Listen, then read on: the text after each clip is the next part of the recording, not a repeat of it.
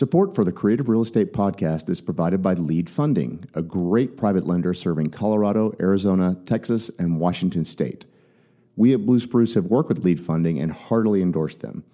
What we love about Lead Funding is that, number one, they're fast. I've personally seen them underwrite and close a loan in just 48 hours. And number two, they are active investors themselves. That means we'll help you understand the pros and cons of a deal, and if it doesn't look good, they'll advise you on how to make it work or even walk away. They don't look just at the numbers. They have a keen eye for whether there are hidden gotchas in the rehab that you may not have noticed in your own due diligence. Seriously, these guys know their stuff and are great to work with. You can find them online at leadfunding.com or by calling 303-834-3494. And make sure you listen to our interview with Lead Funding partner Al Robertson in episode 4. Once again, call 303-834-3494 or just go to leadfunding.com. It's time for the Creative Real Estate Podcast, your source for out-of-the-box real estate investing strategies, brought to you by realbluespruce.com. Welcome back to the Creative Real Estate Podcast. I am DJ Scruggs, along with my partners Adam. Hey, this is Adam Adams. And Manny. Hey, what's up, DJ? Oh, well, things are getting cold here, but it's also starting to heat up. We're doing lots of transactions, so fall is moving the right direction for us.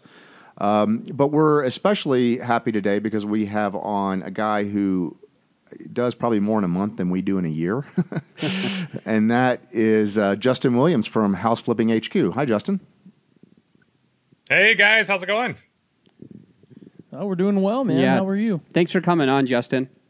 Yeah, and I should mention Yeah, I'm excited to be here. Justin does both a lot of investing and a lot of podcasting, too, and we'll touch on that later on. But just to set the table here, Justin, can you just kind of fill us in on your backstory, kind of how you got into real estate, what type of investing you do, and just set the table for us? Absolutely. So I've been investing for about 10 years now, just over 10 years. Went to my first seminar in May of 2007. The seminar was called Short Sells. At the time, I didn't even know what a short sell was. I had no idea. I went to the seminar, didn't know anything about real estate investing. I'd read the book Rich Dad Poor Dad like years ago, and my parents were in the MLM when I was just graduating high school. So I think that was kind of implanted in my head, and going around to those MLM meetings with them. And I've always been an entrepreneur at heart. I was selling candy and stuff like that, right? So at the time, I had a satellite dish business at the time, and I had this dream. It was like a year prior to getting into real estate. I thought I'd be a millionaire within a year. I was going to have all these sales teams going selling satellite dish door to door, and within 6 months we had $120,000 of debt. We had way too much overhead and not enough sales coming in, and we moved to Bakersfield, California. And I worked my butt off for 6 months, paid off all the debt, sold in 110-degree heat, and just worked harder than I've ever worked in my life. Finally paid off that debt, and that's when we got into real estate, because our goal was to make enough money so we could do real estate. But I wasn't aware at the time until I became better informed. I read a book, Nothing Down, by Robert Allen, and I talked to a couple friends of mine who were in real estate and went to the seminar, and I realized, you don't have to have a ton of money to invest in real estate. I just assumed I had to have all this money or 20% down and all this stuff. And so we were trying to create this money.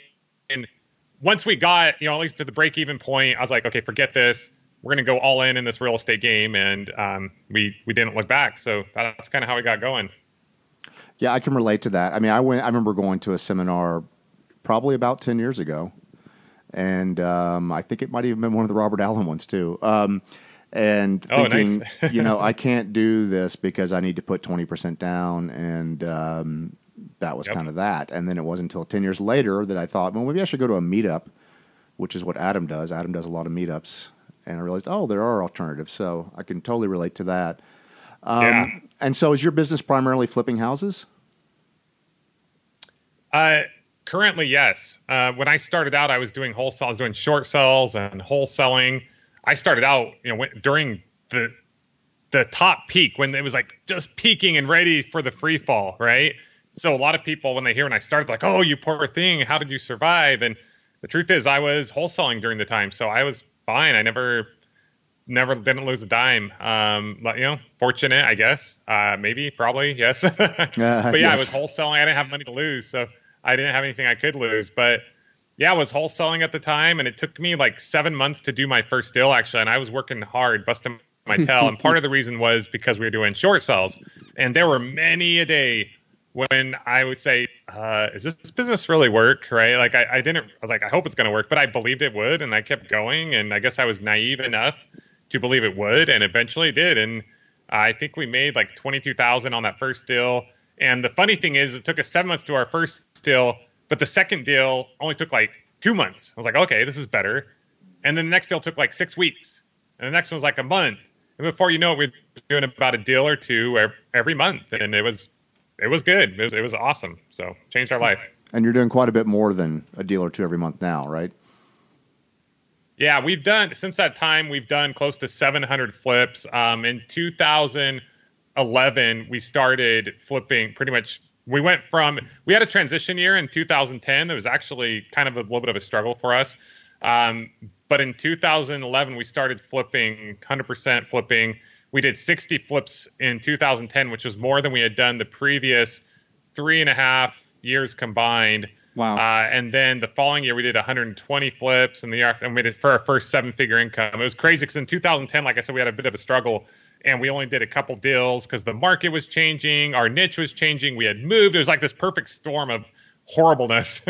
I won't get into the details, but there was a guy that committed some fraud in my past business, so we were getting that paid off. And it was a struggle. And for the second time, I felt like I had failed my wife and my family. And I wondered, did I make a mistake by not finishing college and by going this alternative route? But fortunately, we kept pushing through and, fell into, learned more about trustee sale buying and REOs and started to put together some systems and found a really good area to buy, got familiar with the area, and it just started to all come together. And, things started to take off. So that's really awesome. This is Adam. Hey, Justin, a few questions about that. It sounds like, you did a few a year, and then all of a sudden you did 60, and then you did 120. And since then, since 2011 or so, you've done 700. That's almost 100 every single year. That's nuts. And so, like, how do you have the time to go into every single one of these houses, with a hammer and nail and flip 100 houses? That just sounds exhausting. Yeah. So I'm really fast. I'm just kidding. The crazy thing is that would be a cool superpower. I don't even know how to.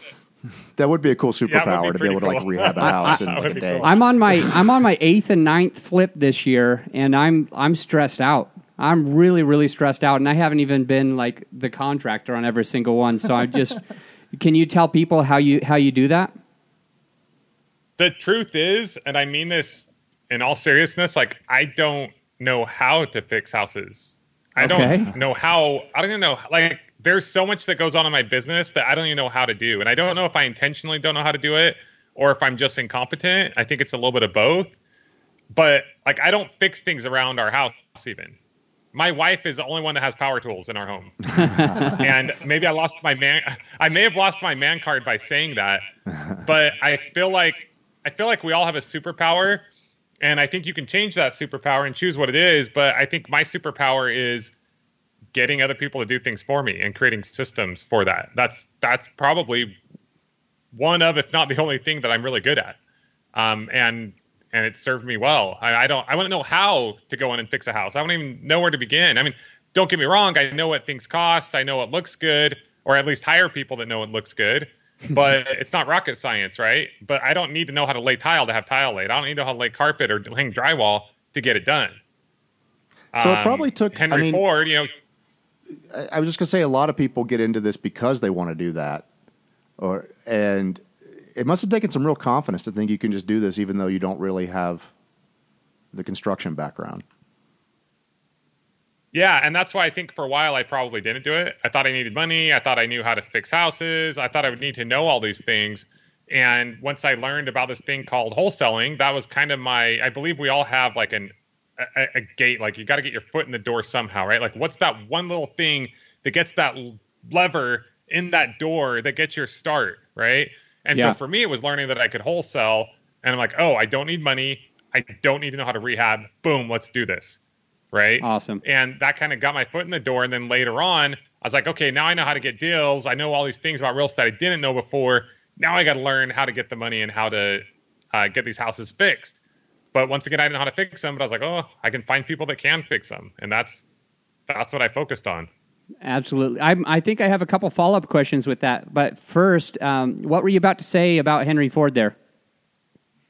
Yeah, I mean, Henry Ford, like one of the most successful people ever. I mean, because of him, we have cars, right? But Henry Ford didn't claim to be the smartest person in the world. I'm the same way.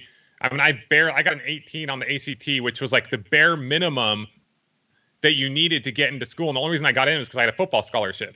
Like, I'm not the brightest tool in the tool shed, but I do know that there are people out there that can do things and will do things for you. So Henry Ford, he just had he's like a button, but he had a list of people that he could call up anytime and get anything that he needed. And that's really all you need in this life. If you're willing and able to work with people, it's people that will help you get anything you want. You don't have to know how to do anything other than work with those people. If you can do that, you can get anything you want. So you mentioned that you once you started getting traction, you started creating systems. Did you go into this thinking, I'm going to do 100 of these a year? Or did that just kind of... No way. Yeah, I'm just curious how you kind of went from... years. I'm just curious how you went from, a couple a month or one every other month to, let's say, 40 a year or 50 a year. I mean, what was it like, and what systems did you put in place to make that possible? It's kind of strange that the same thing that gives you more free time is also the same thing that allows you to do more, or vice versa. The same principles that allow you to do more in your business is also what gives you free time, because the problem is there's not a lack of resources for us to accomplish anything we want, to make millions or billions of dollars for that matter. Resources is not a problem. The problem is only resourcefulness, and it's only in between our own ears. What our mind allows us to believe that we can accomplish. There are the people, there's the money, there's the houses, there's everything we need. So for me, I just had to overcome that and come to the realization that I could do it. I remember when I was talking to some of my friends they were pretty high level investors, but no one was doing 100 deals per year. I said, I'm going to do 100 deals next year. It was actually the way I believed it was I met a guy that was doing 120 deals. And I realized he's just a normal person. Yeah. And he wasn't wearing a cape.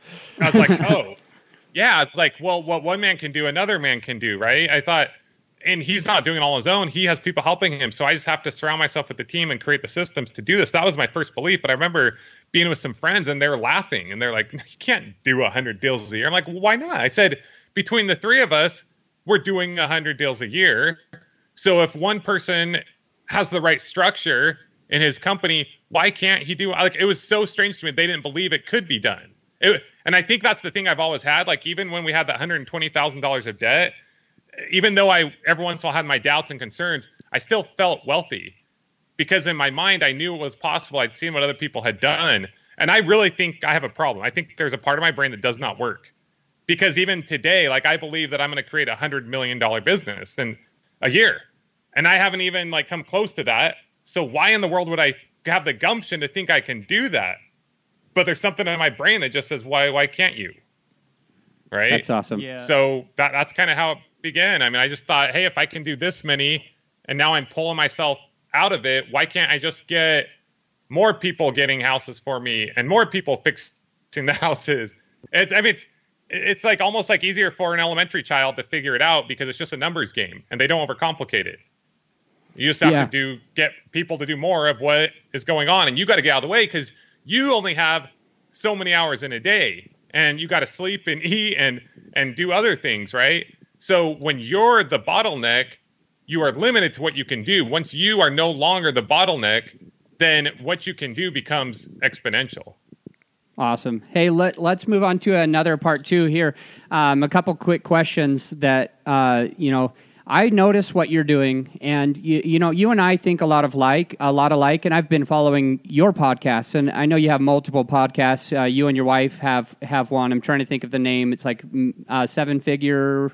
What was it called? 8 Minute Millionaire. 8 Minute Millionaire. 8 Minute Millionaire. Okay, yeah. And from listening to some of those episodes, you guys talk a lot about you have.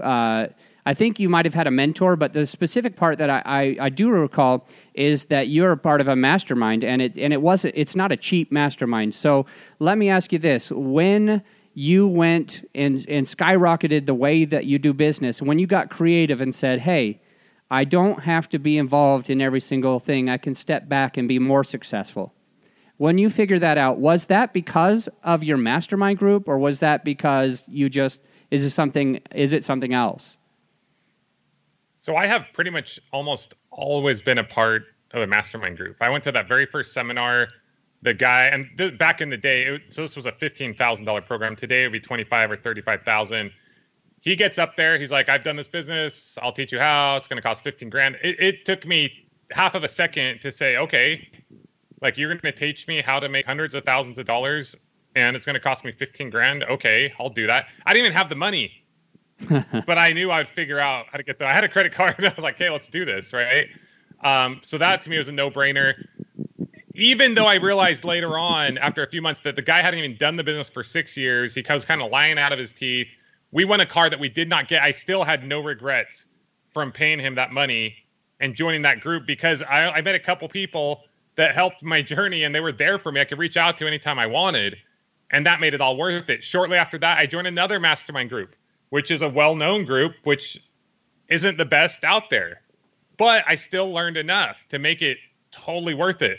After that, I was kind of like, okay. But at that time, I didn't even know there was such a thing as a real estate investment club. This was like a couple of years into the business. I probably spent like $40,000 in education. Fortunately, we'd done some deals. We made some money. So it was like, okay, that's cool. I was making more money than you can make from getting a college degree. I'm willing to pay for it, right? But then I found out about this thing called real estate investment clubs, started to go in these clubs, and that was cool for a while. And I learned a lot of cool things there, but I shortly kind of outgrew those and realized, a lot of people here are saying you can't buy houses and they're new, and it just wasn't my cup of tea anymore, right? And then I was a part of like a local mastermind, which was good, but it's just hard. Like, when people don't pay, they don't pay attention. So that's true. It was kind of this weird. Yeah, it was this weird thing where people would show up, and sometimes they wouldn't show up, and sometimes they were tight-lipped.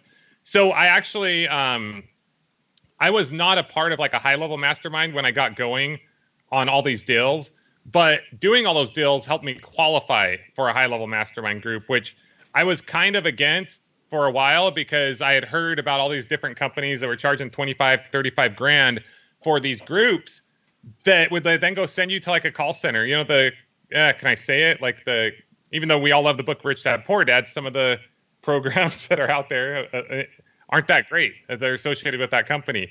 And then you've got all these other people. They'll send out a postcard of a celebrity. You show up. They're not there, of course. And they pitch you on this high-level program. And then they send you to a call center learning from a college kid, right? So I had this bad taste in my mouth for these groups. I knew a lot of people that got ripped off way worse than I did. And unfortunately, unlike me, they did not do anything with it. And they didn't make their money back. And it was sad to see. That's the big part about it.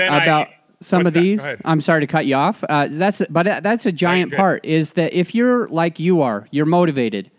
You know, you have this part of your brain that just says that there's no end to your potential. There's some people that say, I'm going to be successful because I spent $30,000 or $40,000 or $50,000 on an education. So because I spent this, I'm going to be successful. And then it's like, wait, but I still have to do work. I still have to figure stuff out. Yes. You know, if you're going to spend that money, I'm not advocating for anybody's program, but if you're going to spend money on somebody's program, you got to do it. You got to dig in, and you have to like take a little bit of accountability, and vice versa. Like sometimes people can be successful even without taking the education, even by just learning and making mistake after mistake after mistake, and then they can get to where they want. So at any rate, we do want to keep this a little bit short. We're coming close to the time. This, obviously, you've done a lot of creative things. You're thinking outside the box. You're making things happen the way that not everybody will. Everybody can. but you're doing it a way that not everybody will, and that's amazing. And that's one of the big reasons why we had you on. How I want to transition to this part of the podcast where we just kind of, we've done lease options, we've done subject twos. I've helped dozens of homeowners get out of a foreclosure situation by helping them do something called a loan modification. And I love being able to think outside the box, syndicating apartments because you can't buy it on your own. What, as you come through this business and you've done 700 plus flips, like, what is one thing that kind of sticks out to you where you kind of had to think outside the box to get something done, where you had to get a little bit creative to solve a situation? So, I mean, for me personally, like, I don't get super into like the details of the deal per deal, right?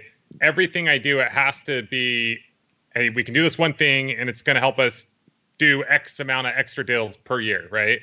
So a couple of years ago, there was a time where margins were getting kind of tight. And I just talked to my team and I said, hey, look, here's the deal. Like when we're making these offers to these sellers, we've got to get a little creative at times if we need to. So we'd always go in with a cash offer. And then if there was a time where either their mortgage was too much or they just wanted a little bit more, but we were close, we would bring up the option. I just said, we kept it super simple. I said, bring up the option of either letting them be the lender and do a seller carry, or we could do a subject to. I said, and basically I ran the numbers with my team. I said, if they're willing to carry the note for us or do a subject to, it'll save us X amount, which means we can push our margins this much more. And that year, I mean, I think it helped us buy an extra 10 houses, which was cool. And it helped the sellers make more money, and it was a win-win for everybody. Yeah, this is a podcast, so you can't really see what's going on, but all three of us are shaking our heads. Yes, like this is exactly what we're looking for. So with that said, you've been able to say, hey, like I want to help this person, I want to give them something, but obviously we have to make our margins. So let's let them be the hard money lender. And if they say no, let's let their mortgage be the hard money lender. Because Absolutely. It's only 5% instead of 12 or whatever your rates are. But that's fantastic. I love the way that you've done that. And I guess the question that the audience probably wants to know is, because you did this, like how many subject twos or seller carry fix and flips have you done? Like because you did that, have you been able to make more money because you got creative? Oh, absolutely. And we've probably done around 30. And I'm not like the most creative, like when it comes down to like the nitty gritty of this kind of stuff. But yeah, it's not rocket science, the basics of it. And yeah, we've probably done around 30 deals that we would not have been able to do otherwise. So yeah, it's been fantastic. The way I look at that is you've been able to actually help 5% of your business. You've been able to actually do something for them that nobody else would or could do because you were able to look outside the box and say, hey, let's get it done. That's amazing. Thank you for sharing. Sure. I'm just curious, Justin, before we wrap up, you mentioned that you're kind of a systems guy. Can you give us an example maybe of a system or a process you've implemented that helps you scale to this level? You cut out for a second. Oh, sorry. A system or process that I implemented that... What? No, you're good. That you found just really like kicked it into a higher gear for you? Sure. So, okay. This could be another, seminar, right? But basically, every business, I don't care what you're doing, flipping houses, whatever, comes down to lead generation, lead conversion, and fulfillment. And in most businesses, the fulfillment side, it's like, okay, how can we make more money for each customer? In real estate, it's how can we maximize our average profit per deal? Like that's really it. So if you break it down into those parts, you really just have to systematize how you get your leads, your lead generation, your conversion, and then fulfillment. And the whole goal in this business or any business is to create a machine that for every dollar or for every $1,000 you're spending, you're getting a multiple of that. And if you can do that consistently and proven, then it's game over. I mean, you have a 7-figure, 8-figure business, whatever you want. Because if you're going to spend $1,000, if I were to give you guys $5,000 for every 1,000 you gave me, and we could just do that back and forth, how long would you do that? Forever. Go to the bank, take all. You're going to do it all day. Get a second mortgage, do everything you can. Yeah. So too many people in this business worry about, I can't find any deals. I can't find them. Like, people got to stop finding the deals. They got to stop worrying about it. They got to create a machine. They got to create a system that it's like a conveyor belt, and the deals just come. They just come to you. I have a guy that I work with named Bill Allen. I don't know if you guys are familiar with him, but he joined we started a high-level coaching program a couple years ago, and he came in. He was only doing a couple deals at the time, which I don't know how he made the cut. Today, that would not fly. But he joined a couple years ago, was only did 2 deals. Last year, did 70 deals, and this year he's on track to do 200. And most of those are wholesale deals and whatnot. They're not like huge margins, but he's doing well. He's able to quit his job, take care of his family. It's been pretty amazing. But he talks about how he went from out there trying to find a deal as if he's like pushing over rocks and going through the forest trying to find these deals. And instead, he created these systems. It was like a conveyor belt that he could just pick off what he wanted, flip what he wanted, wholesale what he wanted, keep rentals what he wanted. And that's how people have got to do it. They've got to look at it differently. They've got to have what is Stephen R. Covey talks about having a what does he talk? Mindset shift. I forget the way he described it. But basically, they got to have a shift in their thinking to think of this business as lead generation and lead conversion, not I can't find any deals. Like, got to get that out of your mind because deals are everywhere. My other coaching partner, Andy McFarland, is currently doing 25 to 30 wholesale deals a month. People that we coach in our high-level program, most of them are doing anywhere from 50 to 100 plus deals per month. Deals are everywhere. You've just got to put those processes in place. It's all about lead generation, lead conversion, and fulfillment. I mean, I could dive into each one of these for literally several hours. Right. Well, what I think is interesting there is you didn't say anything about construction or getting the best price on granite countertops, something that's top of mind for me right now. It really is. I'll give you one little fun tip though, if you want. I mean, go ahead, finish what you're saying. I was going to say it really is a sales and marketing business. That's all it is. You focus your energy. So something I did several years ago when I was flipping 60 houses, I got really annoyed with having several contractors bid, and then it's like these guys, you got to bid all the contractors, and then they come back, and then you have one, and you want to keep working with them, then price creep happens. I'm like, what the heck? So we were taking all this time and effort, and eventually at the end of the day, we were ending up with, I looked at numbers, I'm like, we're ending up about the same place, but it's just taking us forever to get there. So I started running these numbers, and I was looking at what we're paying everyone for paint for all these different projects and stuff, and I was like, and this was back in the day, so prices have gone up, but it was about $1 per foot for square paint for paint per square foot for paint. So if the house was like 2,000 square, if the house was like 2,000 square feet, we were paying like $2,000 for paint. And I was like, that's interesting, right? So I started to see these patterns across the board with everything. So what I did is I came up with this price list. And we used that. I presented to my contractors, said, this is what we're paying you on every house. You no longer have to bid the house. They would still bid it just to make sure we were in alignment.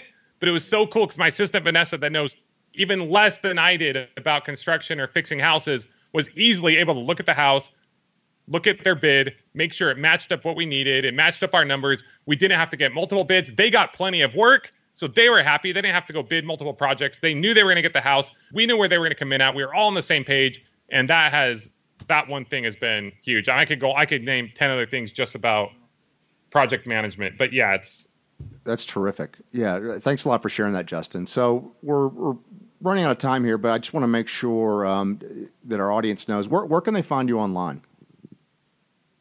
Sure. So depending on what level you're at, you can go to houseflippinghq.com or check out the House Flipping HQ podcast. That's where I do a lot of my free stuff, my podcasts and whatnot.